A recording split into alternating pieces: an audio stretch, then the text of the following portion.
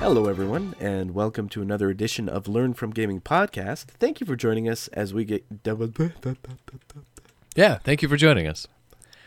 We've been a Wow. podcast. We've been a podcast for 33 episodes. Yeah, we're just going to leave that in. Okay, so thank you for joining us as we dig into some of our favorite games and discuss what we can learn from them and just why we like them. For those of you counting, this is episode for wow. Woo. We've been a podcast.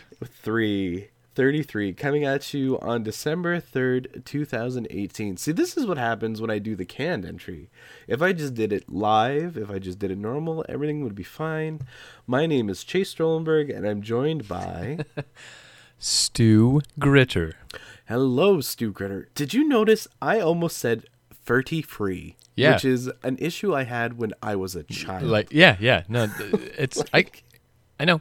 Yeah, it was good. It was good. I liked it. Oh, wow. Hey, You should actually do it more often. A lot of some speech therapy to get me out of that. Yeah, my THs. I used to say them as As like F. like Fs. Yeah. As Fs. Yeah, my son does something like that, but he's a 2-year-old boy, and it's not Fs. He like there's T's. There's hard T's in everything. Yeah. And it's a little bit more acceptable when you're 2 years old. He sounds like he's Japanese because he adds additional syllables to everything. Oh, okay. Yeah. It's pretty fun because like if you say my name in Japanese, it's like Chesu Sturarolenberguzu, right? So Yeah. it's like I'm not being racist. Like it's kind of how that plays out. Yeah, that's how my son talks, which is cool. I mean, I dig it. We should get him on here. Yeah, I'm sure that would go great. Maybe when maybe in 10 years. Or just to do the episode numbers at least. Yeah. Wow. You're funny. Hey, You're funny. it'd be a step up. So Stu, how are you? Doing pretty well. How are you? I'm doing well. I'm doing very well. Thank you very much. So for anybody who has never been here before and is still here, thank you for sticking around. That's so nice of you as we deal with our shit on the front end of the show instead of the back end or offline. So for anybody who's unfamiliar with what Learn From Gaming is a podcast dedicated to looking at some of our favorite games and dissecting what we can learn from them and why we like them. Now, in terms of learning, there's all kinds of different ways to interpret it. Like, you can take the type of geography you might get from playing a strategy game or from even playing Pirates is a good example, Stu. You use that one. So like way more about the Caribbean than I do. Or other examples are memorization, hand-eye coordination, but also we talk about like the socio-political stuff as well. So what it's like to engage with the internet growing up, at least what it was like in the 90s, back when the internet was shiny and new. And like personal stories about how we engage with certain games. And that's really what we're trying to dig at. Like, we're not professionals. We're just, we're two guys talking about games and what we learn from them. Hopefully you enjoy it. And if not, send us an email. Tell us why you didn't like it.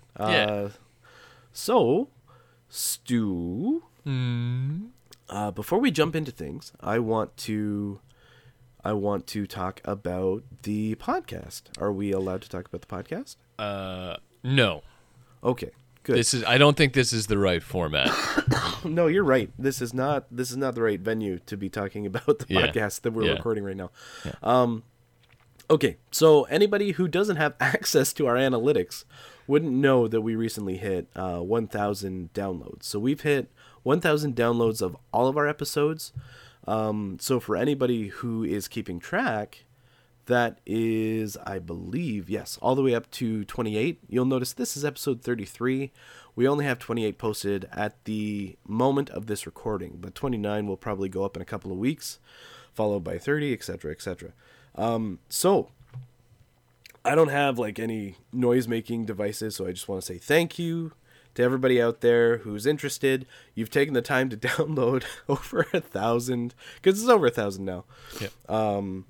Episodes. I'm hoping that at least half of those got listened to. And yeah, it's kind of cool. Did not expect. I don't know what I expected, but definitely did not expect people to listen to us 1,000 times. So Yeah, that's neat. Yeah. It is pretty neat. I mean, Stu, you probably expected people would listen to you at least 1,000 times. I don't know about that. You draw a crowd. I know you do. So yeah, from the bottom of our hearts and the centers of our throats, thank you. Yeah, it's a big thank you. Doesn't really matter where it comes from. Yeah, wherever don't, it don't comes need to from. be too explicit. No, that's fair. Okay, yeah. Also, I'm sick. It might come up, it might not come up, but we'll see. We'll see. Okay, so I think anyone who's been listening for that many episodes knows you're sick, Chase. yeah, but I'm like I'm physically sick, not. Oh, yeah. Yeah, the mental health Sorry. issues. We can. I would actually love if anybody just feels like talking Diagnosing to me. you? Any professional that wants to do pro bono work, feel free to contact me. I've probably actually got coverage through my health insurance, but we'll talk about that some other time. Okay, so Stu, we're gonna move into the next section. Do you have any articles? We are going to talk about what we learned this month. The only thing I wanted to make fun of was the Fallout release. Okay. But there's so much coverage about that everywhere. We don't All right, need to talk about it. It's just hilarious. So hold on a second. Yeah. I'm just gonna say something. So for everybody out there, this is the segment of the show where we cover tech news and video game news. So if you ever want to hear us discuss any topic at all, feel free to share articles with us at learnfromgamingpodcast@gmail.com. That's learnfromgamingpodcast@gmail.com. Also, we've got Facebook. Also, we've got Twitter. We are not hard to find. Go send us stuff. We will 100% talk about it. So, okay. No, let's elaborate, because if we want to make this sort of a timeless episode, people, let's say maybe a year or 2 years down the line, might not actually understand what this Fallout issue is. So you're talking 76, right? Yeah. Okay, so what's wrong? 76. Yeah, but it's wrong. Why? Because Okay, I so- have just stopped reading the stories. Yeah. I didn't pick it up because it looked like it was going to be a shit show, and it turned into a big shit show. Like it looks like somebody at the company was trying to do a quick cash grab. They were using an older engine and stuff, Yeah. like really old bugs, new bugs, empty world. Like the experience has been awful. Usually, like even the hardcore Bethesda Fallout fanboys are really upset. It's received one of the lowest ratings possible from everyone in the world. Yes, It's been appalling. Getting shit kicked right now. Yeah. Yeah. And with no signs of turning that around. Yeah, I don't know. It's been interesting to watch. That's Yeah. fair. It That's is actually very similar to a train wreck. Wow. Oh boy. Yeah, 76. Oh man. They just game design decisions appear to have all been made incorrectly. Monetization things terrible. Yeah, so the for server any- side of stuff awful. Like just Yeah. everything is just so wrong. For anyone who lives in a semi-detached fashion and doesn't know what's actually going on, Fallout 76 is not the 76th Fallout game. It's just the name of the vault that you come out of. It's actually a game that was specifically designed to be a multiplayer Fallout game, but the only thing that is Fallout about it is the environment, and even that has been pared back and stripped back in such a way that it doesn't feel like a living environment. A parallel, but how it works would be, okay, so World of Warcraft at launch, there were tons of NPCs. They didn't all have actions that they were doing. Like there were occasionally workers that would go and cut wood and stuff, and then sometimes they get attacked by monsters. None of that NPC sort of stuff exists. You go into Fallout 76, you don't run into NPCs. You run into dead bodies of either newly or very long ago dead things. The only other living things you run into are so adversaries, so actual monsters in the game, or other players. And I don't know. I feel like this sort of survivalist kind of gameplay has been captured in Conan, the most recent online Conan. There are other games that are already doing this in a world that feels so much more alive. Yeah. Yeah. Yeah, it's just there. I mean, I haven't touched it. Full disclosure, haven't touched it. Yeah. But I'm also not interested in it. It's not something that grabbed me. It's not something that I wanted to engage with. So, Yeah. excuse me. So yeah, it's we'll see how that story develops and in what direction it goes in. But I'm not particularly optimistic. And what this is doing is it's really souring people's opinions of the developer who is Bethesda, right? Yeah. And it's the kind of thing that I would love to see that affect their future pre-orders. I would be surprised if it does. Yeah. But it's kind of like it's a brilliant lesson for consumers to learn there, but I don't expect it to happen. Yeah. Like there were the collector's edition was over 200 US, I think. For that. It's funny. It's funny because I didn't pay. Yeah. I don't know. It is one of those things. What a story. Okay, so moving on to bad stories. I have a Fortnite addiction is forcing kids into video game rehab story. Oh, nice. So how this one came on my radar was it shifted over from the St. Catharines Standard. So that's how I noticed it. But it's actually, so that's like our local paper. Yeah. So they published it in our local paper, but it's a republish from Bloomberg, which is a pretty predominant business magazine. Now, why business is writing about socio video game stuff, I don't know. Anyway, this is a horrible article, and it is written specifically about video game addiction and its influence on kids, and it does this weird sort of deep dive into like the mechanics of this family that has a 17-year-old son who's logging 12 hours of video game play a day, how the parents feel helpless, how they can't stop it, how they're dismayed that their child is playing in this World War III world. Like it's pretty troubling. Comparing the game to cocaine, or heroin. Yeah, I had a 13-year-old in my office who said he had 300 Fortnite wins. Oh yeah, like that. They've got specialists that they list, but for all the wrong reasons. It's nuts. It's not a great article, and it just sort of pulls these quotes out of nowhere, and it talks about the business side of gaming, and how much money is being made, and then it starts talking about rehab. Now, my issue with rehab, like video game rehabs, is like what. They're really just going to take the addiction model and create a center for that. Yeah. And I don't know if that's really solving the problem. Because if I've learned nothing else about addiction, it's that in a number of ways, the addiction surfaces because of other issues that exist. Not in all cases, and again, not an expert. Chase is not an expert. But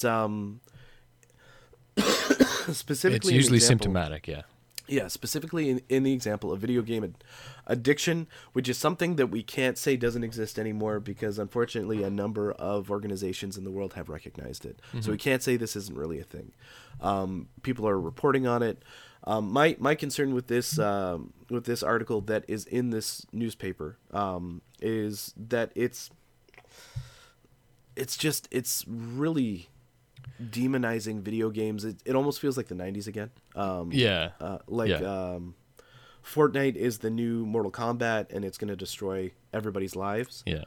And what's funny is because so many people are talking about Fortnite, I bounced this article around in the Geek Therapy community. Geektherapy.com for anybody who's never been there, check it out.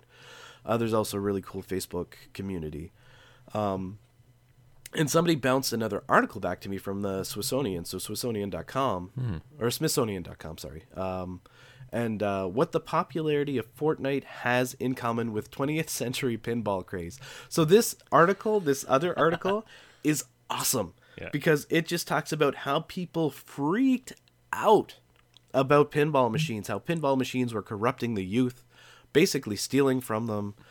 Stealing them of their futures because there was so much wasted time on these machines. Oh man, that's awesome. It is just, I'm going to put both of these articles in the show notes. Anybody who's interested can read them. It's really, really, really fun because something that happens that we often don't really notice, especially as you get older, is that technology scares the hell out of people and sometimes they don't really know how to engage with it. And so then it's a knee-jerk reaction. Sometimes on a political level, sometimes it's just to make money. And I would argue that whoever is establishing video game rehab centers is probably going to be making a lot of money. Yeah. Whether or not those institutions are actually even helpful is a whole other story. But that is just, it's a market that's opening up that I would argue maybe isn't necessary. Just regular, like either regular therapy or just counseling should be enough to clean up most of these situations unless there's something much larger going on in the background. So yeah, it was just like pinball. This is pinball all over again. Or like Mortal Kombat 2 all over. Mortal Kombat 1, sorry, all over again. Like it's so weird. It's like time is a circle, and we're right back to where we started in terms of games as entertainment. The parallels of gambling, though, are interesting. Yeah. And that's coming up a lot in the loot crate discussion, which I don't know enough about, but I know that they're still mulling it over in the U.S. In different places, yeah. Yeah.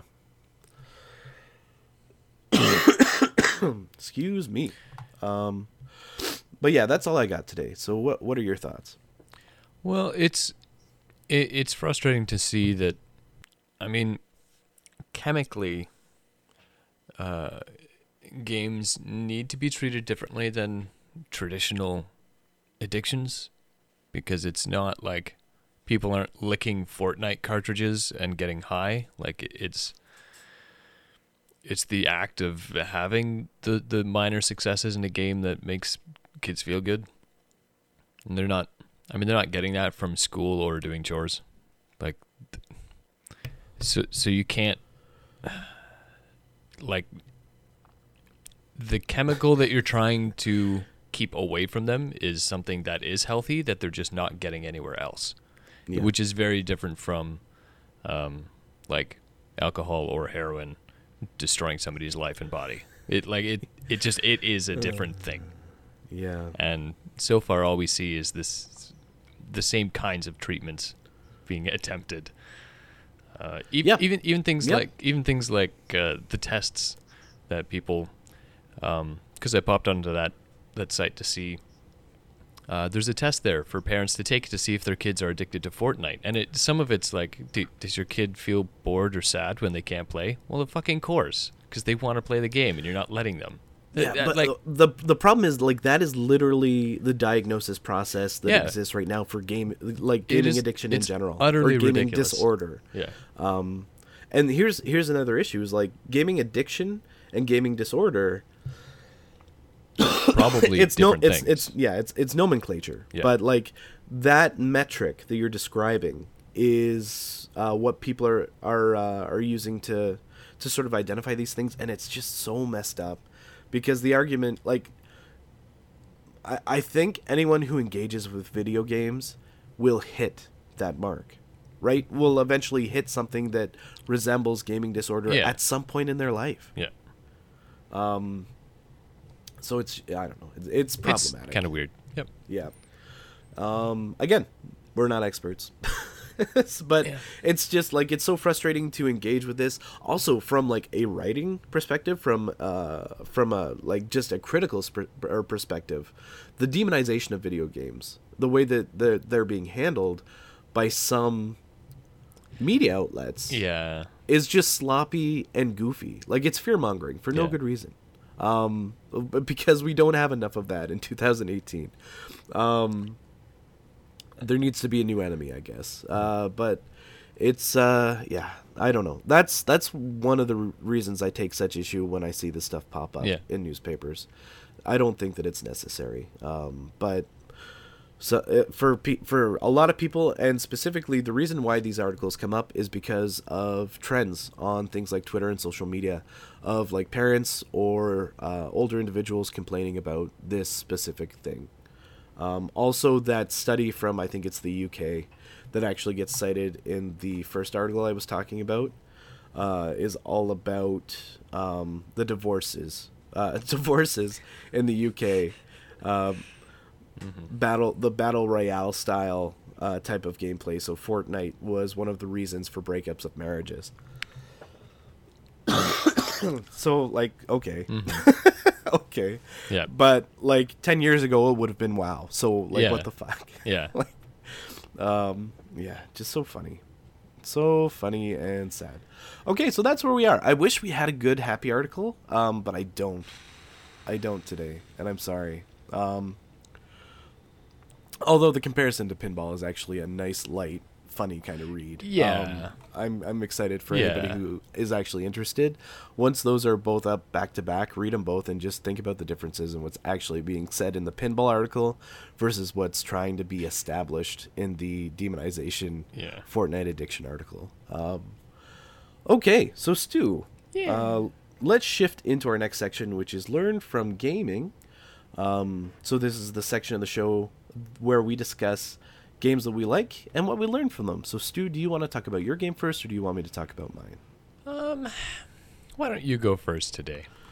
All right, so I will go first today. There we go. I'm all done. That was my game. The game was How Long Can I Not Breathe? Okay, so today I want to talk about Final Fantasy Tactics. Nice. So Final Fantasy Tactics was a PS1 game that has since been ported to basically everything you can imagine. It was designed by Squaresoft and published by Squaresoft. I think it was a Matsuno game. Very distinct style and type of gameplay. It was published in North America back in January 1998, and I remember that because we went into a game store and bought it with money we had from Christmas, and it was awesome. Nice. And then, but it had originally been released in June 1997 in Japan. So genre type, it's a fantasy setting tactical turn-based RPG, JRPG, and its core mechanics is you assemble a small army. I think it's like up to something absurd. It's almost like 100 different characters that you can assemble. Yeah. But those spaces fill up quick because there's a bunch of NPCs that you can get, or not NPCs, but they're like set characters. So you assemble a small army of individual customizable soldiers, which you can choose as combatants in a square grid battlefield for turn-based combat. Defining qualities of this game are the job system, which I will go into deeper depth in a second. Mm-hmm. The options available for customizing your characters, which will be attached to the job system, which I will explain very shortly. And also the option to seduce other characters and even monsters to your cause. Right, so this game lets you take control of what starts out as sort of a traveling Knights Brigade, then becomes, and I'm not spoiling this 20-year-old game too much, then becomes a mercenary band. And one of the major draws was it was basically a really, really customizable Final Fantasy where you could change the jobs of any one of your characters, make them into anything you wanted. So you could be a black mage, a thief, I don't think you could be a Dark Knight, but you could be a Dragoon, you could be a ninja, and there was a bunch of other classes. You could be a dancer, a summoner. I'm not going to go into every single job. That's not really the point of this section, but needless to say, there were lots of options, Yeah. and there was no wrong way to play this game. In fact, how the job system worked is when you fought in combat, and there was a lot of combat in this game. You would wander around on basically like a cloth map style. Like you would just go up and down these lines to different geographical areas, and if you hit a random encounter, you would get in a fight, or you could push through the story by going to the allocated dot on the map. And then you would deploy your units. You got to choose what got put out, and as you fought, you would get both character experience and job or ability points, and I'm pretty sure it was job points. So you would get both of those for performing tasks in a fight. And what was really interesting about that is you could get experience for anything, like doing basically anything as long as you acted. You wouldn't get experience for walking, but you would get experience for stuff like using items. So one really easy way to start getting experience was to get the ability throw item on a chemist, and then you would just like throw potions or whatever at people. That was always really fun. And so this square grid, what was interesting about it is it also had like height elevations and stuff.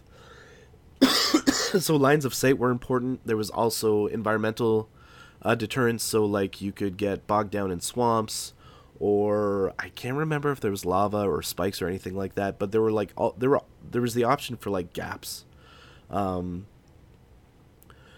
It was I don't know. It was very interesting in that respect. I think I'm going to just sort of shift into customization of characters. So what you got as a base character, you would start at like an entry-level job, and as your job points went up, your job level went up. And you could either unlock all of the abilities in that job, or once you hit a certain job level, you could choose to basically change to another job. But those extra jobs had certain job requirements. So you needed so many levels in either chemist or I think it was like squire, whatever the starting level of a physically based character was. And then you would unlock things like fighter, monk, thief, black mage, white mage, and eventually you start going down those lines. You'll get like summoner, moderator, all kinds of different crazy names like ninjas and dancers and stuff. But what was really cool is all of the abilities that you unlocked. Some of them were passive, some of them were active. You had the option to equip those on your character. Once they were unlocked, they were always unlocked on that character, and you got to choose whether or not your character could use them. So a good example is once you leveled up, say you were a black mage, and then you're just like, you know what, it's awesome that this guy's a black mage, but now I want him to be a ninja. So you would shift him over to being a ninja once you had all the prerequisites. And so then you could have a ninja that had access to all of the black mage skills that you had learned, as long as you equip the black magic ability, of which I think you could only set up, you could only have access to 2 or 3 different skill sets beyond the one that you were equipped. But that's still pretty versatile. Was enough, yeah. Yeah, still very, very versatile. Not to mention that regardless of job, you got access to all of the passive skills, so you could equip whatever passive skills you wanted from whatever job. They didn't have to be job specific. So this game very quickly became an exercise in how to break it, like how to absolutely game the game. Yeah. And that was part of the fun. That was really part of the fun. So pros for this game: the music is really good. The sprite work is really good. Even today, this game looks awesome. The gameplay is engaging. If you are a turn-based strategy fan of any type, this is a game that you need to check out if you haven't yet. And it's aged pretty well. The story is decent, so wouldn't hurt you to give it a shot. And it's basically everywhere. I think it's even on cell phones now. Customization of characters was a huge pro, because you could literally make whatever you wanted. Combat, it felt good. And there was a bunch of like minor features that really sort of helped set this game apart. So one example was height, like where the character was located. If you were high enough and you got knocked back, you would fall off of your elevation, and you could basically like plummet into a cavern or whatever. It would hurt, right? Like that would deal damage, which was something that you didn't see a lot of back in, I'd say 97, 98. That wasn't happening a lot in RPGs, so it was novel, but it was actually kind of cool. Yeah. Also, doing critical hits would result in knockback, so sometimes you would accidentally hurt someone in a really spectacular way. Yeah. You could have spells that would cover large areas of effect, especially summons. They had like these huge patches, but how spellcasting worked is it was timed. So unless you had dictated for your caster to focus on a certain area or focus on a certain character, you could choose to cast a spell on a certain character or cast a spell on an area of effect. And that had different and varying reactions as well. So getting the hang of that was took a little bit of practice, but was also very, very interesting, and you could actually manipulate that quite well. There was an initiative system, so whoever had higher initiative would go first, but you could always see who was going to go next. There was like a sort of like a ticker at the top, so you could see the images of the people who were going to go next. I think up to 3 or 4 people ahead. So you had a good idea of what the next few turns were going to look like and who was going to be moving. And I think you could actually expand that to see just how the game was going to progress, like how each round was going to progress. And that was great, right? Transparency is always great in a turn-based strat because sometimes things aren't always intuitive. Yeah, I mean, there was equipment in this game. It's an RPG, so you could equip your guys.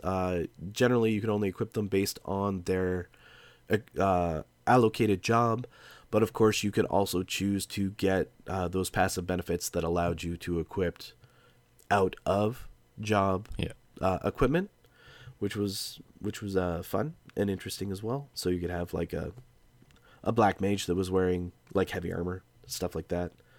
Or alternatively, you could have like this dinky little chemist that had trained as a ninja, so had 2 daggers. You could do all kinds of goofy stuff like that. So cons for this game, and it's an interestingly short list. So there was no multiplayer in this game, which every time I played, I thought it would be so cool if you could somehow balance this and make it like multiplayer and then just take like your super squad against somebody else's super squad, and it never happened. And that's too bad because I've always been a fan of turn-based multiplayer.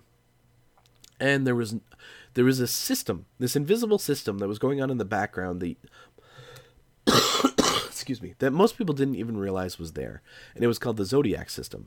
And it was not clearly explained what it was, but it was basically whenever every character had a birthday in the game, including like all the monsters and stuff. And there were certain interactions, statistical, I might add. There's statistical interactions, either favorable or negative, that would occur for certain Zodiac signs if they were put into battle together. So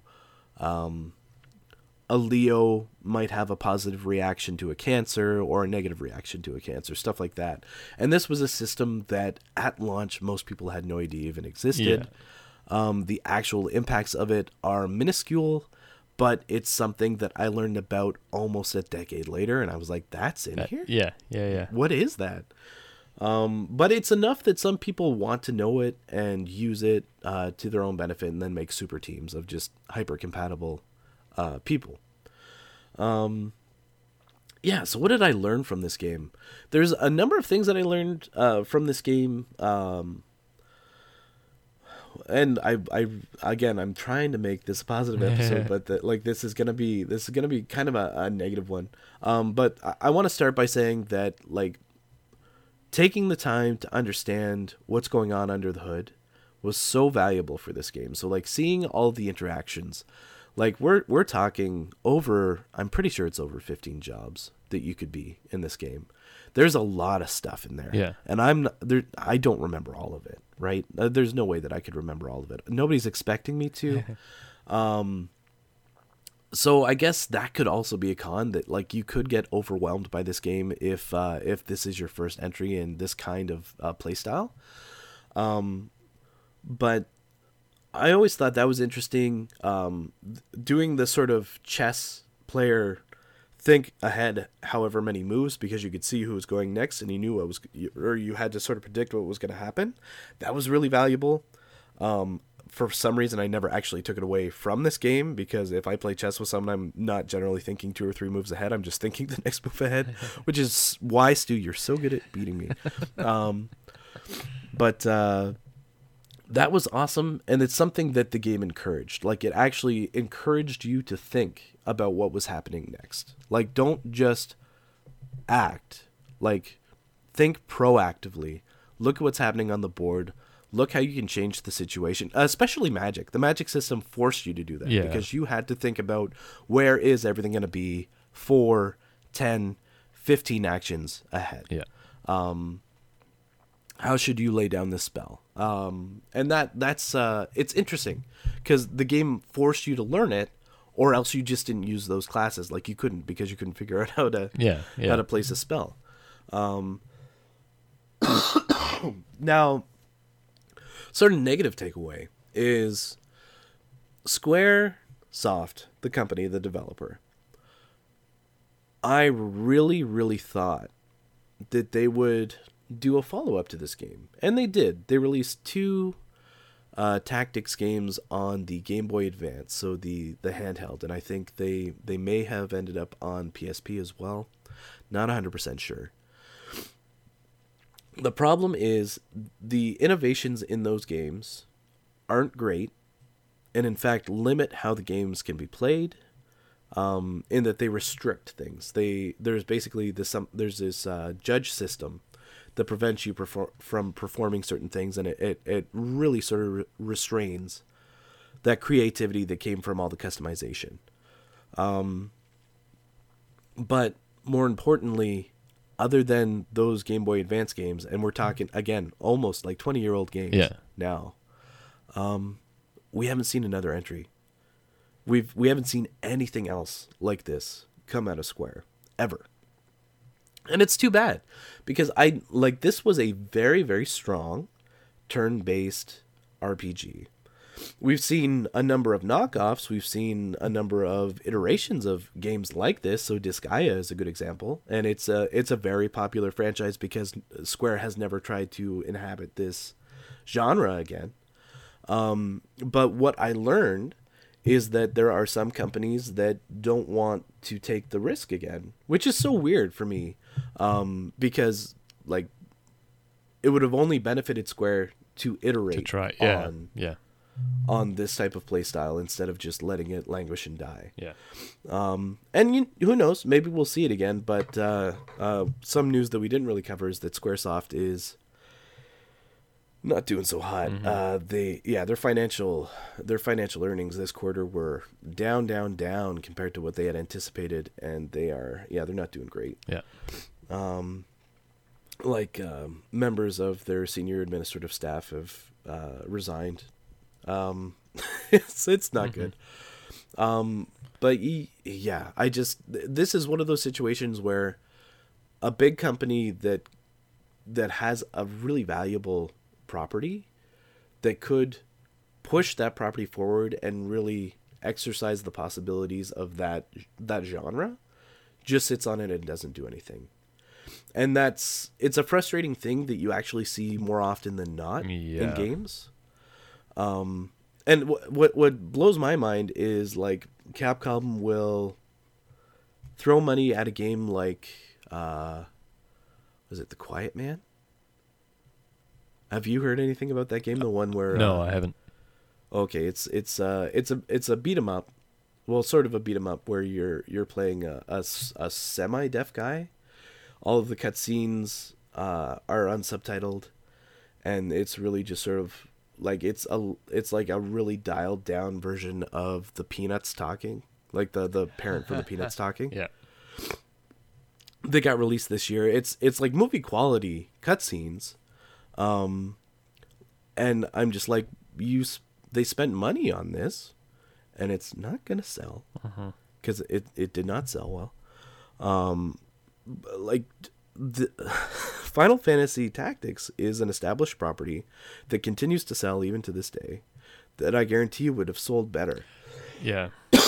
even if they just used the same sort of graphics, like just keep it simple, people will still buy it. But for some reason, like especially Japanese developers, like Konami's a good example.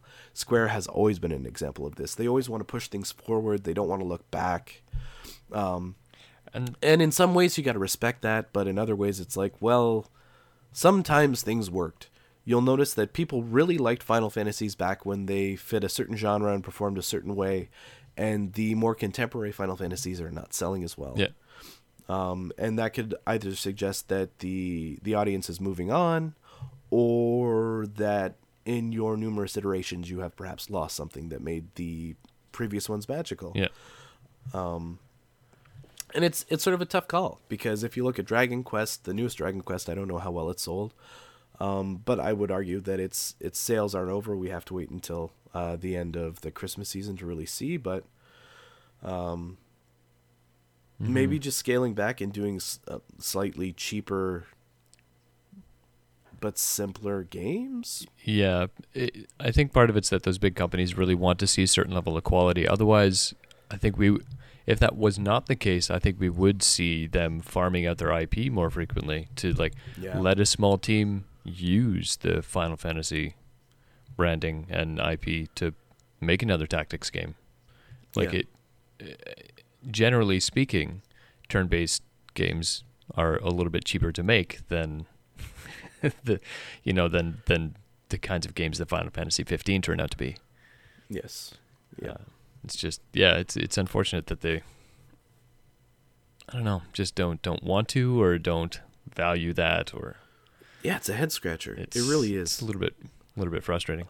Even when the iron was still hot, because like we can argue now, like 20 years down the road, there may not be a market for this, right? There may not be a market for this, but like early 2000s, if they had released a Final Fantasy Tactics 2, like it would have sold. Probably would have gone well. Yeah, it would have sold. They just weren't interested in it. It's interesting. There was this renaissance that was happening when Squaresoft jumped over to the PlayStation. They'd originally just been working with Nintendo. When they jumped over to the PlayStation, they tried so many new things. There was games like Bushido Blade, which was a fighter that, like a deadly fighter where you could kill people in one stroke of your blade. They actually made a fighter. I think it was Einhander or Ehrgeiz or something. They tried all kinds of different stuff. Legend of Mana turned into Legend of Mana was Legend of Mana, I think, and it was a city building action RPG. It was really, really strange. They had the Parasite Eves, which were very different. They really started to explore all kinds of different stuff, and I think it's because they were flush with money at the time. But it's interesting to see what they latched onto and held onto, and what they stopped caring about. That's all I got to say about that. Yeah.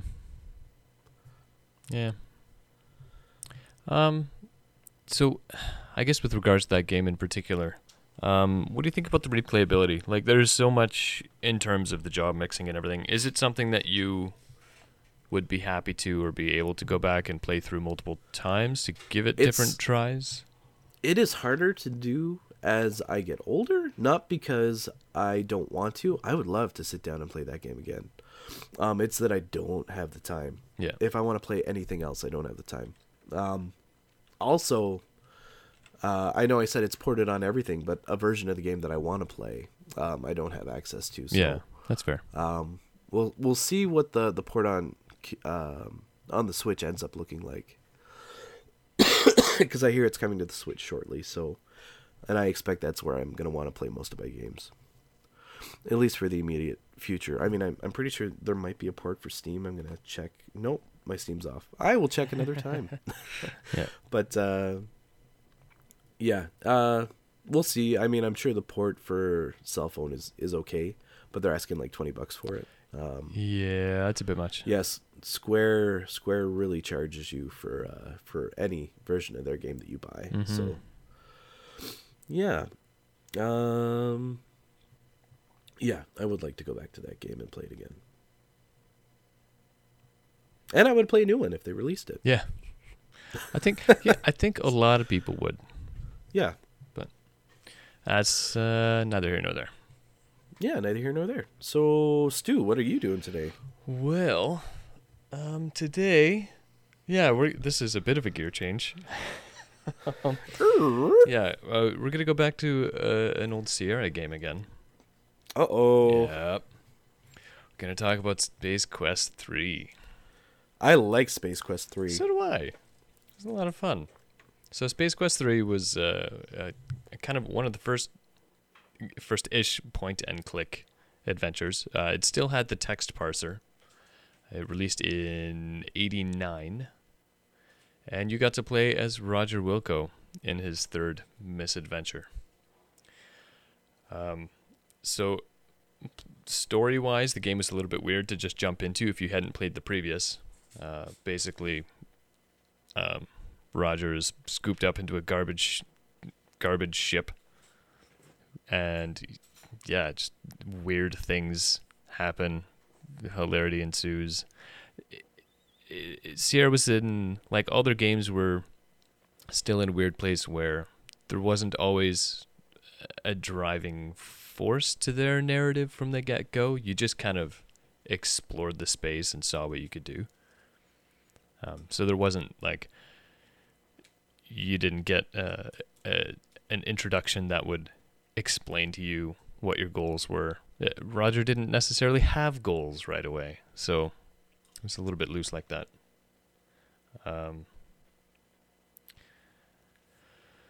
But you got to do a bunch of exploring. It was kind of gated. You'd be in kind of one spot, do some exploring, gain access to the next section, do some exploring. It was inventory-based problem solving, and the writing and the humor in it was a little bit manic, a little bit zany. Some of the solutions to some problems were hard to intuit, I would say, and that kind of made some of the exploration. It forced more exploration, which sometimes was interesting and sometimes good, and sometimes was just frustrating and exhaustive.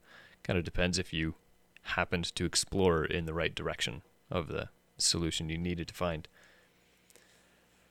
But the game itself was, it was pretty solid. I think it's still, I don't know if cult classic is quite right. A lot of the Sierra games were really well received. I think this was, because it had a pretty solid text parser. I think that the first two Space Quest games, the game would keep playing while you were typing, and Space Quest 3 was the first where the game would pause. So if you started to type something, then the game itself would stop. So you weren't forced to try to, like, type things quickly. So that helped things out a lot more as well. It's kind of like curbed a little bit of frustration. There were other puzzles that in the previous games and this one that were a little bit time sensitive. So if you were rushed typing or you made a spelling mistake in something, you would just die in the previous ones. This one, you at least had another chance to quick, mash the keys again and start typing your sentence properly for the parser. The exploration itself led to a lot of dying, and in true Sierra format, a lot of the deaths were intended to be kind of humorous. Poor Roger, I think, was the butt of many, many hilarious deaths. Hilarious for us, probably less so for him, but that's okay, because he's just pixels. And that kind of helped. It helped players want to explore, and it also made the frustration of exploring a little bit lessened, because as you were, struggling to find a solution, if you bumped into the wrong things, you'd at least get, hopefully get something a little bit comedic, whether it was from him actually attempting something stupid, or just a really good visual gag through his death, or the death screen itself. The narrator might have something a little bit quippy to say. There were a couple of mini games throughout. Yeah, I don't want to forget that. So, partway through the game, Roger has to play on an arcade, and he has to play as a, what was it, super chicken? Flying chicken? Chicken something. Chicken. A flying chicken. He's good. He's neat. So he plays on an arcade, does the chicken thing, and there was also a robot fighting thing, like Rock'em Sock'em Robots, except they're actually giant robots. So you get to do that a couple times. And there was Astro Chicken. That's what it's called. Sorry. That just came to me out of nowhere. So Astro Chicken, robot fighting. And there are a few times where you're flying a spaceship and you need to kind of manage those controls as well. It's a little bit different. So there were a few minigame-ish kind of things outside your standard fare adventure game problem solving. So that was interesting and refreshing too. I think I don't think that that was super common at that point in time. I mean, nowadays it's like you go into a decent budget game and you can't help but trip over mini games all the time. But it was a little bit newer back then, I think. So the game itself, I wound up actually, I was introduced to this game through my babysitter's son. So I used to go to the babysitter's house, and they had a computer that had Space Quest 3 on it, which was great. Super interesting, ton of fun. For me, that meant that it was kind of a super blind playthrough. Back then we didn't have forums or Google to get solutions for things. So it was a very trial by fire kind of thing, especially I was like 4 years old trying to play Space Quest. So it was good fun. Turned out to be quite interesting. Yeah. That's awesome. Yeah, good. I'm glad. Yeah, so it was it was a good way of kind of just having a big sandbox like that to play through and try and solve a ton of stuff that I didn't necessarily understand. Even going through it again now, like I said, some of the puzzles and everything and some of the writing and humor was a little bit manic, a little bit zany, a little bit weird. So some of the solutions, I think, didn't make sense to me back then, and I'm not certain they would even make sense to me now. Right. Just the even as a kid, I don't think that the lack of intuitiveness of some of the solutions didn't necessarily hold me back from succeeding in the game, which was kind of refreshing. A lot of times it's puzzles and problem solving. If it relies on logic rather than brute force exploration, that's more difficult for kids. But again, because some of the stuff was just you run around and you try and use your inventory on things that look different on the screen. You're just kind of searching and looking for clues and trying to piece things together. It's kind of relies on more creativity and resourcefulness rather than like assumed knowledge, I guess. Made it a little bit easier to get through as a kid.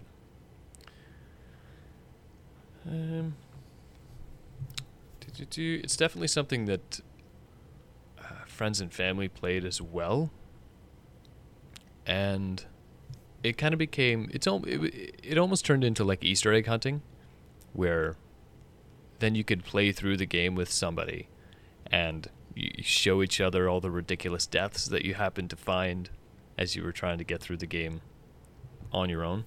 And so there was a little bit of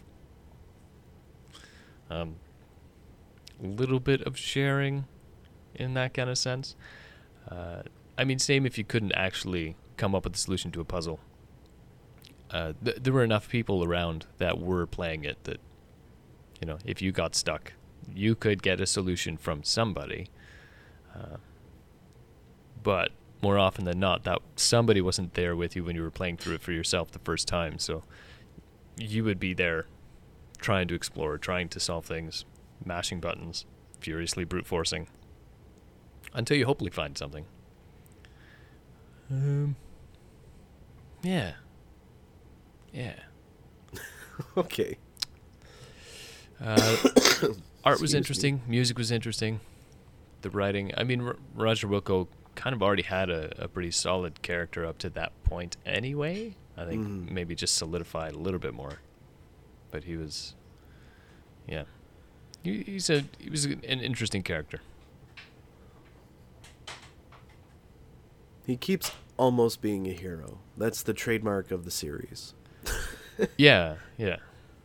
He's never quite anything, but he's also not insignificant. Yeah, he's the kind of the unassuming, not, I guess, anti-hero is not the right word. No. But like a very unassuming character who just happens to be in the right place at the right time kind of thing. Mm-hmm. Is maybe closer. Wow. So, yeah. Even his interactions with the other characters really exemplify that. And they do a lot of fourth wall breaking as well. I mean, the narrator takes the piss out of him quite a bit. Yeah. Yeah, there's some, I remember, well, we're not going to talk too much about the end of the game, but like there's some great sci-fi references in this game. Some of them are more heavily veiled than others, but interesting game all around. I remember we started playing it, and we just kept dying at the first place you could possibly die, which is like a conveyor belt in the garbage ship. Yeah. And that was awful. And it took us a few months. So we'd play that we'd probably bash against that wall for about an hour every couple of months, and then we finally we finally asked our cousin about it, and she's like, "Oh, you just gotta type jump, like just type jump." Mm-hmm. So, and we're like, "What?" Because we didn't have the instruction manual. This is it was the good old days when you could make copies of games on discs. So we had made a copy of their version of the game, and we're playing it at home, and we had no idea what types of adjectives or we just didn't know. That was fun. What a goofy game. Yep. Oh yes.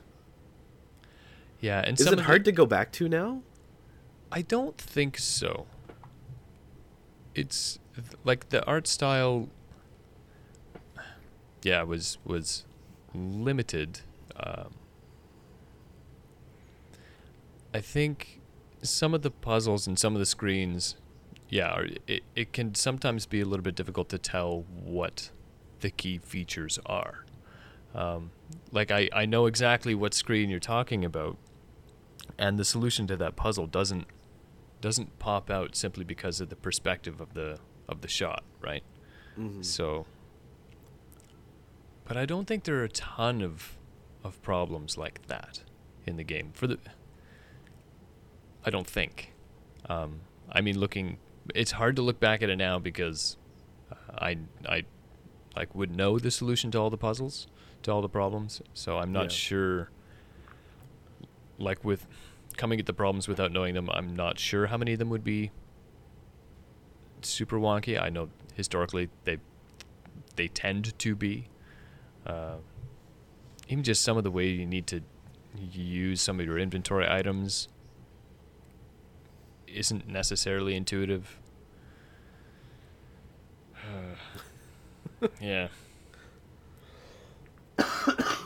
Okay. Cool. Cool. Yeah. Yeah. I mean, getting lost for a few months the first part of the game. Yeah. Like if you don't have a list of adjectives or you don't know how to use that text parser, it can get real Yeah. boring real quick. Yeah. Yeah. Yeah, I don't think we had a manual for it But it sounds like you had a community that was familiar with it. either. Yes, or at least had done. We'd played other text parsing games as well, Mm. so you kind of, I don't know if that maybe that helped. You kind of need to really narrow down the vocabulary you're trying to use, because I mean, developers didn't back then want to make a million thesauruses for their text parsers. Right. So, Hmm. saying stand instead of get up, you lazy twat was an important thing to know. Thank you, Stu. Oh, okay. Mhm. Sorry. Yeah. Yeah. Okay. It's good. Yeah. Cool. It's a good game. Anything else you want to say about Space Quest 3? No, I think it's relatively straightforward. There were a couple of different puzzles that actually had multiple solutions. Really? Yeah. That's not something I knew. They did, I mean, like all the other CR games as well, they did track points. I don't remember which solutions had more points or if there were any places where you could proceed without getting points. They probably were. I don't know how many pointless things there were. But end of the day, I mean, it's all about the funny deaths. Anyway, Yeah. more so than getting a score. Poor Roger. Yes, he died many times for us, too. Oh, yes. Yes. He died for our sins of ignorance, not knowing what to tell him to do. Mhm. And sometimes died because we knew exactly what to tell him to do. Yeah. But that's okay. Yeah, it was fun. It was good. It explored a bit of creativity. Had to learn to be a bit creative, a bit resourceful. How to explore things a little bit. Yeah. Open to ideas. Try shit. Fail. Be okay with that. Yeah, good fun. Yes, it was a game of trial and error. Yeah. Okay, cool. Did you want to move on to the other sections? Yeah, I think I'm done with Space Quest. Okay. Yeah. Well, Well- cool. Well, well- thank you for sharing. Yeah, at some point we'll probably go through some other CR game or like maybe not. I don't know. I don't know if that was a pretty concise wrap up for a massive genre. So maybe we'll touch on something similar again. Okay. Yeah. The point and click adventures or text parsing adventures. Sierra was infamous for them. Some of them were pretty great. Yeah. Some of them not so much. Some of them were just absolute flops. But Yeah, this is just the first one that I actually engaged with, so that's why I picked it. yeah, it was one of the first that we, my household, ever engaged with. So my father, my brother, myself. Yeah. Yeah. Okay. All right. Well, Yeah. there you go. Good So, are you ready for the next section, Stu? Oh, you better believe it. Do you know what the next section is, Stu? You just go ahead and intro it, and then I'll know. Okay. Oh, that's fair. Yeah, that's fair. Okay, so the next section is what can you teach us? And it's an empty section. Someday, someone will send in an email, and I am so excited. What's funny is, like, the last email or the last episode we've posted, which is episode 29, Mm-hmm. I believe had an email attached to it. Oh. And we haven't That's gotten an good. email since. So every single episode that comes out after Yeah. that one is just going to be send us an email. Yeah. Send us an email. Yeah. So If you have anything you being the audience, not used to, if you have anything you want to communicate to us or want to engage in a discussion with us, feel free to send an email to us at learnedfromgamingpodcast@gmail.com, and we'll read it out loud. That's probably. what we're like. Yeah. Well, for the most part, unless you're one of Stu's friends, in which case I let him read it. So whatever happens, happens. Yeah. But yeah, if you feel like it, shoot us an email, and we will read it on air and engage with it. Yeah. So next section is what we've been playing. So Stu, what have you been playing? Oh, this is actually a nice big list. Okay. Yeah, because I put a little bit of time into... they released a new Room game, so the Room 3 came out. Okay, cool. I enjoy those games. They're puzzly games. Every now and then there's something that's a little bit pixel hunty or a little bit disconnected in my mind. But for the most part, the puzzles are interesting. The atmosphere of the game is consistent. Right. Yeah, I enjoy them. Okay, cool. They're cheap little puzzle games. I think they go on sale quite a bit too. Anyway, I'm sure they get bundled up so you can get 1 and 2 or 1 and 2 and 3 at the same time. And they're interesting enough. The music is not disruptive. It's just a nice little puzzly thinker thing to play through. I've also been playing a little bit of Slay the Spire. It's a card game, right? Like it's a digital card game? Yeah, it's a single player deck building game. There are 3 different characters you can play with right now. You start with a basic deck. You slowly get new cards. And you get powers that kind of stay on your character that interact with your cards. You slowly beat up monsters. It's mechanically relatively simple, but the cards that you get access to, they're all randomized, so it never... from my limited experience with it, it doesn't seem to play the same way frequently. You kind of have to try and come up with a winning strategy out of the cards that you are able to get. So you can't go into the game with a strategy in mind. You have to adapt to the cards that you find and the relics that you find to come up with a winning solution. There seem to be some things that are definitely more powerful than others, which is a little bit frustrating to me, that your progress can be so randomly determined. Yeah. But I mean, you can see why that is a thing. So yeah, I've been trying to. There are 3 different characters. I've been trying to just beat the first level basically with each of the 3 characters, and it seems to be the third guy I don't have a feel for yet. I don't know what he's supposed to do other than die in my hands. Okay.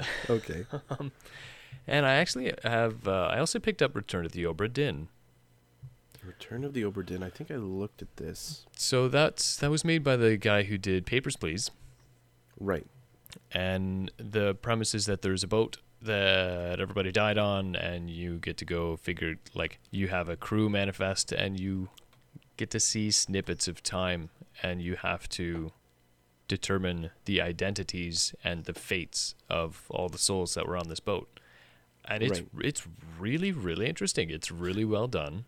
And everybody on the boat is dead, right? That is unknown. Okay. I think some people get away. Okay, cool. I haven't finished the game yet, so right, I'm not spoiling because I don't know one way or the other. But I think some people I'm get also away. not spoiling, but I think But when the you majority encounter of the people are boat, dead. yeah, when you encounter the boat, part the primary game mechanic is figuring out what the heck happened. Yeah, because it is. Yeah, a mess. And it's the story that you get to see as it plays out is actually pretty interesting. It's pretty engaging. I really like the way he's managed to present things. The art style is it was surprising. If you look at the screenshots, it doesn't quite do it justice. It's monochromatic. And still shots, I think, look a lot worse than when you're in the game and things are moving. Like, because you're on a boat, there's weather, the sails are moving, ropes are moving. It actually brings everything to life really, really well. Okay. And the, I don't quite want to say simplicity, but he uses the art style really, really effectively in multiple ways. If you want to see it, it's almost like it has the elegance of pixel art, I would say. Okay. Like Yep. the way he's been able to use simple things very effectively. It's been really, really neat. It's really cool. Writing's good. Yeah, really, really enjoying it. That's probably going to be what eats my time more than anything else for the next little while. Okay. I've heard other people talk about this game. It sounds very interesting. Mm-hmm.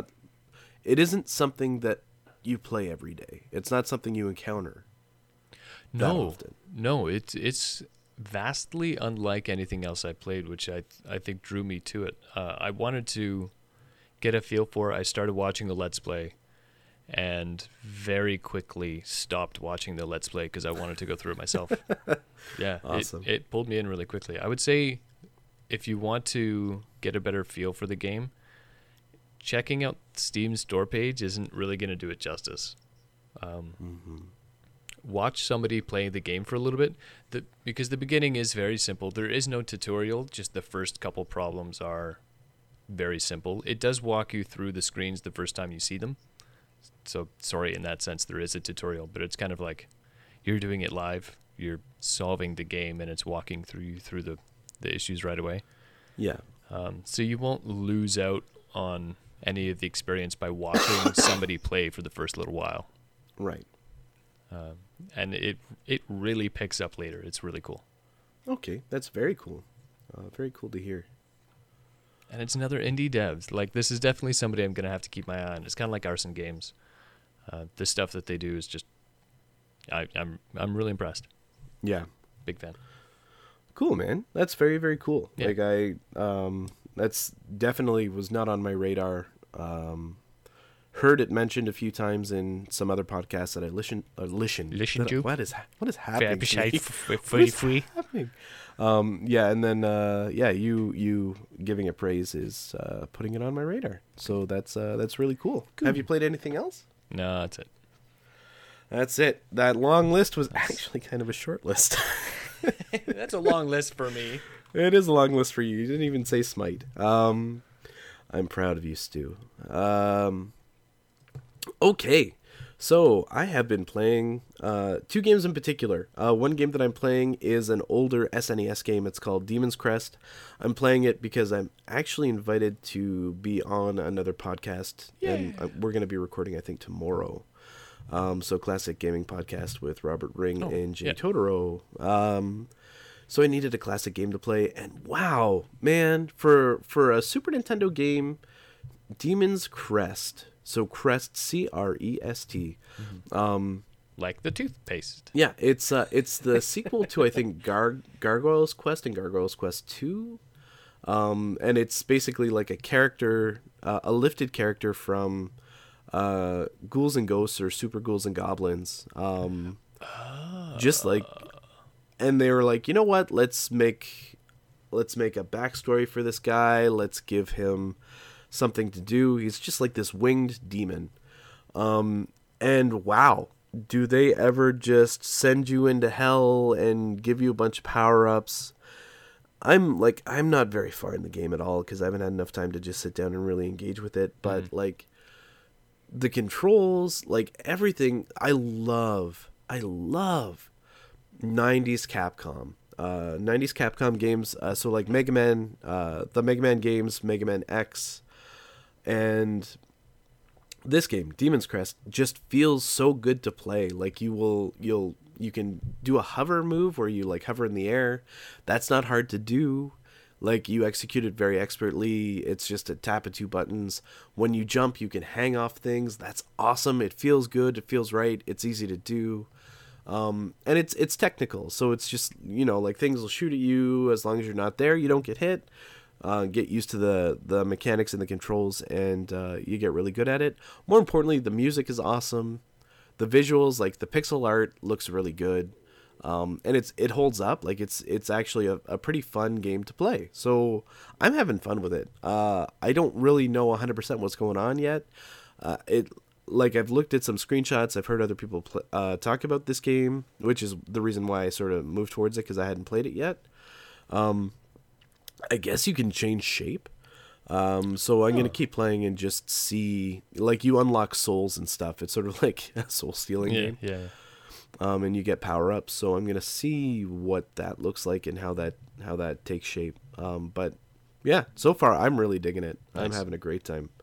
Nice. Yeah, I played. Oh, I'm like, what else did I play? I've been playing a lot of Pokemon Let's Go Pikachu. Yeah. Which came out for Switch. And I was almost going to do that game today. That was almost going to be my choice. Yeah. But I'm not done it yet. And even though I've spent almost 30 hours with the game, it's still not enough time to give a final verdict. Let me just say that presently I feel there are changes that have been put into this game that are positive. Very positive. It's basically a reimagining of the original Pokemon Yellow, which I also owned. I own Pokemon Blue, Red, Yellow. Basically, if there was a mainline game, I owned it. Yeah. Some iteration of it, anyway. And it's interesting. It's a little goofy. It ties directly into the original cartoon series, which is awesome. Like you see Jesse and James from Team Rocket from the cartoon, and you recognize them, and a bunch of other characters. It really brings the Pokemon world to life, especially in that region. I think it's the Kanto region. And I'm having a good time with it. The graphical upgrade from 3DS to Switch is not only obvious, but it's nice. It's Yeah. everything looks good. It all sounds good. I don't have a lot of complaints. This is kind of funny. There are competitive, sorry if you're a competitive Pokemon player and you're hearing me say this. Mm-hmm. There are competitive Pokemon players that are complaining that it has a lack of complexity. It has a few things that are scaled back. Yeah. Right. So number one, you can't breed to get exactly what you want. But there are other mechanisms in the game that allow you to do that. So it's not that big a deal. Number two, abilities and held items are no longer in the game. At least not in this version of the game. So that totally scales back a level of complexity that people have been used to since, I guess, Forever. Pokemon. Yeah, for quite a long time. But also random encounter fighting Pokemon in the game doesn't happen anymore. Every Pokemon that you can catch shows up on screen. Their spawn rate is random, but once they're there, you can see them, you can dodge them. You don't have to engage with a single wild Pokemon if you don't want to. I encourage you to, because you kind of have to make a party. Mm-hmm. And when you do engage with them, you don't fight them, you just catch them. And that's a big deal. That's a very big deviation. Huge change. And what that is, that reflects more of the Pokemon Go, the mobile type of play. Yeah. Now, there are still Pokemon fights in this game. The combat is still there, and it's the same level of complexity. It's just, it doesn't have the held items, it doesn't have the special abilities anymore. And breeding isn't in there, so you can't get exactly what you want unless you do the work in other ways. But I'm gonna be honest. The no random battles that's got to be taken away nice. is great. Yeah. If I don't want to have to fight a million Zubats going through a cave. Yeah. Right. I don't traversing geography. Sure, the chore should be moving, not fighting your way to the top. Yeah. Because that's not what this isn't. This isn't that type of JRPG. That's not what this is supposed to be. And what they've done and what they've established, like the message is clear, because the way that this game is getting responded to by like both veterans and people new approaching the game, it's favorable. Like there are people who have said random encounters need to go, and now that they're gone, they're just like, this is Fantastic. how Pokemon should be moving forward. Yeah. There are also people who are saying that the catching instead of fighting element of the game is superior. So like, have the Pokemon battles between trainers. The catching should just be like, why do you need to get your Pokemon to beat the shit out of something out in the wild in order to catch it? Yeah. So like it's an interesting shift. I feel very little remorse for anybody who's complaining about the changes in this game, because we know Nintendo has announced that there is a, in air quotes, mainline game coming out next year. So like the next generation of Pokemon is coming. A lot of people are worried that abilities and held items won't be in that game because of the way that this game looks. And I'm going to be honest, if the next generation of Pokemon borrows from this one and takes even half of the lessons learned, I'm okay with it. The game still looks awesome. The fighting is still there. Like the combat mechanics are still there. It's just dialing it back a bit. Yeah. It's taking it back a bit. And I would argue that maybe Pokemon needed that, because it is a series that has been around for years, that has many iterations, that is suffering from content bloat. It is a bloated, add stuff and add stuff and add stuff. bloated system that could use some paring back. So yeah, I'm having a very positive response to it. Good. Friend of the show, Jamie, has already traded with me. We fought once. We'll probably fight many more times in the future, because that's the way that we That's are. how you do. And yeah, it's been good. It's been a very positive experience in general. Also, like, it's something you can do with your kids, which I know is not important for you, but for Jamie, like he's like, it's a big he's deal. playing it. His wife's playing it. Their 2 children are playing it. So like, that's such a big deal, and not a lot of people think about that. Yeah. So, yeah. Hats off to Nintendo for that one. I'm really, really impressed. Yeah, that's really all I got. That should be enough. Yeah, that's fair. Did you want to talk about anything else quick, or else we're going to shift into closing it down? I think that's it. Okay. Well then. Okay, so we're going to close things down. So I just want to thank you, the audience, for taking the time to listen. Yeah. I hope, and I'm sure Stu hopes, that you've enjoyed yourselves. Stu, did you have anything you wanted to plug before we completely shut this show down? I am plugless today. That's fair. So I'm going to throw out a quick thanks to Dimitri for our music. Another quick thanks to Joe for our art.